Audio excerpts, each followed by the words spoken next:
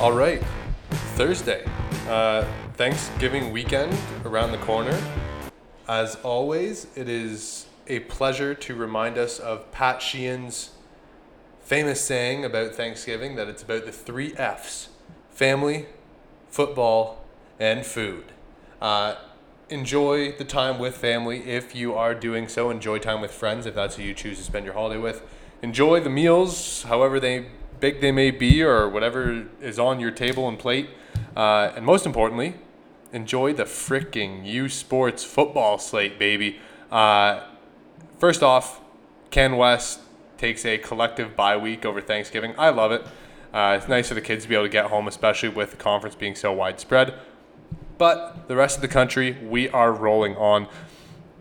McMaster on the bye week, and I mentioned in the OUA recap that I wanted to kind of talk about a larger aspect issue that I believe McMaster Marauders are going to go through. And when we look at Mac,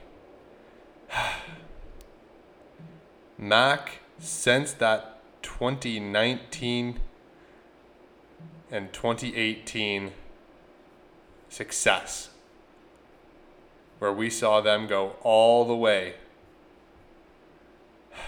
it has not been the McMaster Marauders. Not the same McMaster Marauders. I really, really, really wish that this team could find a way back to that level. But at this point in juncture, with this current composition of coaches and offensive line, defensive line, DBs, receivers, running backs, quarterbacks, where is that going to come from? What is it going to take? Because with Keegan Hall, we know that they have the quarterback to get back to that level. They have some receiving prospects in Patton and Cooling who, they can get to that level. They've consistently put defensive linemen, Enoch Penilaria a couple years ago, Mitchell Price is going to be one this year, that can compete. Offensive line, they've had a prospect here or there, but for some reason, as a whole, this team just cannot find their groove, find their mojo that they had pre-COVID when they made it to the national semifinals and had to travel out to Calgary. And since that moment where they took on the Dinos and Dean Leonard and Adam Sinagra and Jamin Pelly and co just kind of pushed them around, Mac has really, really struggled. And this year is no exception. I know last year they kind of had the derailment with one of the eligibility issues. They ended up having to forfeit a couple of games. But look at this lineup. They beat York, but they lost to Guelph, lost to Laurier, lost to Toronto last week, lost to Western, lost to Windsor. They have to play Waterloo and then go to Ottawa to close their year before that final week bye. Now they play Waterloo this weekend coming up, but as we look at the McMaster Marauders, what is going to change? To me, is Coach P untouchable? I believe Coach P is untouchable for this McMaster team. He is historic. He is famed in the program. He, not too long ago, had a Yates Cup championship. He, to me, is untouchable.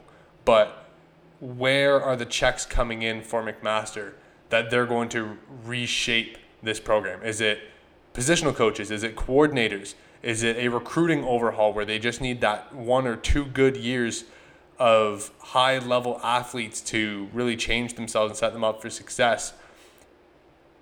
Or is it a philosophy in their coaching schemes and mechanics? I don't know, but for me, McMaster is one of these pivotal programs that when Mac is back, everyone is rolling. It is a great place to have Hamilton involved in U Sports football when they have a winning team. But right now, it's a bleak season. It's looking like it might be 1-7, 2-6. At best, they're 3-5. But that 5 is a big 5, considering you've lost to the 3 top teams, Guelph, who's a contender at your level, and Toronto, who, quite frankly, you beat yourselves in that game. Blocked punt for a touchdown, 2 pick sixes. You beat yourself when you played the Toronto Varsity Blues. So I don't know.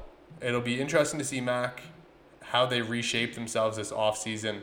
But next year, I hope to be hearing Mac is back and all the profanity that goes with that song. All right. Next topic of conversation. Laurier Goldenhawks on the road at the Ottawa GGs this weekend.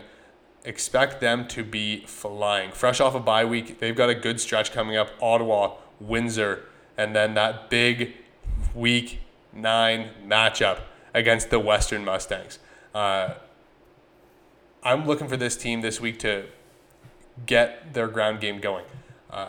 What I want to see as we head down the final stretch, OUA specific for this one. When you look at the standings, it's really top heavy. But I want to see that Ottawa GG's team with Josh Jansen. Can they be a thorn in someone's side? We know their defense is going to be good, but can they balance the offense enough? Queens, don't sleep on this team. And Carleton. Friday night's game, tomorrow's game. I will be joined by former Carleton Raven, Tanner DeYoung. We're going to be checking out the Queens Carleton game. To me, this is pivotal. This defines how this season goes. Because if you look at the standings, that's the cutoff, is Carleton. They are the 7th seed right now. If they lose this game, Waterloo wins over Mac. Carleton's out. Their defense has really given teams the fits. I know they lost the Panda game. They've lost all of their games really tightly this year. The Western game, the score doesn't really indicate that it was overly tight. But remember, Carleton led them at the half this year. So when they have lost, it has been close. When they have won, it has been dominant.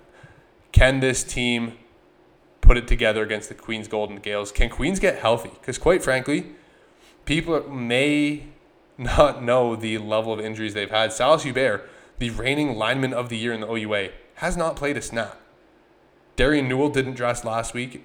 Keegan Vanek missed a game at the start of the year from his injury at the East-West Bowl. Alex Vreeken is now out thanks to a late hit against the Western Mustangs. This team has dealt with the injury bug all year long. And they lost to Windsor. They lost to Laurier. They lost to Western. So has everyone else. And for Queens, they've got a chance to run the end of this schedule. Coach Schneider is going to have them humming. You'd never want to peak too early in the season. I think having this adversity and having to fight for where they're going to belong in the playoffs is going to set them up for success. If they get healthy, this team is going to cause upsets. They are going to cause mayhem. And the threat is still alive, dare I say, to host the Vanier Cup at their own stadium. I know it would be a big stretch. I know it would be a big jump. But you never know when a team gets hot and plays like they do with really good defense, ball control, offense, and the ability to take shots. You never know how far it can go. All right. I talked to Amundred last week. I'd like to kind of lean into some AUS football talk, as Bishops has really come on as the number 2 team this season. We don't get to see ex-Bishops again for another week, I know. But what we do get this weekend is X hosting Acadia Bishops on the road against St. Mary's. I'm looking at Bishops. Typically when you see collegiate sports, US has a ton of examples of this in college football. You play a really high emotional, exhausting game against a rival that you need to beat so badly you go all out, and whether you win or just fall short, the week after takes a lot out of you. Now, luckily for these teams, neither of them are playing Mount Allison, because I think Mount A is probably the 3rd team in the AUS, and this would have been a perfect time to catch one of these 2 giants. But St. Mary's, they have been frisky at times. I know the scores aren't indicative of that, but and Acadia, their defense has done well at times to limit a team's best options. So for Bishops and St. Francis, X is kind of easier because they're at home. They don't have to take a long road trip after that. But Bishops all the way into Halifax to take on St. Mary's. Is this going to be a flop game? I don't think so. I think Quirion is going to throw the ball a ton. I would not be surprised if he was up around 350 for this game. But Bishops, the big test, it's not how you play against X because it's the regular season. You're going to get a second crack at them. But it's how do you follow up that high, intense, emotional game. We'll see this week coming up. I don't know. I don't think there's too much to go through without the Can West. All eyes are on Can West for me. Next week, we have a sweet slate of games. We've got Sask, Alberta. Manitoba, Regina should be a good one as well. Oh, wait. And the second coming of Laval, Montreal next week from Sepsum. Yeah. So next week is going to be a big one. Of course, Windsor Laurier as well.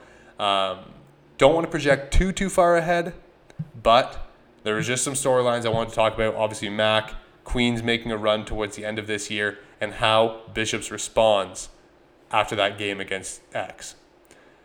Enjoy your Thanksgiving, like I mentioned off the hop. Stay tuned for next week. Stay tuned to OUA.tv, and head to fox40shop.com to get the 15% off discount for the worldwide leader in whistle tech. Christmas is coming. Black Friday is coming. Why not treat someone special to the best whistle in the world? Fox40shop.com, CFP15 at checkout gets you 15% off. As always, at Wade Zank, anticipating the return of Connor R. O'Neill here in a week or so. Stay tuned. It will be a glorious reunion episode. He probably has a ton to get off his chest after his 3-week hiatus or 4-week hiatus, however long we end up being. But enjoy the Thanksgiving festivities.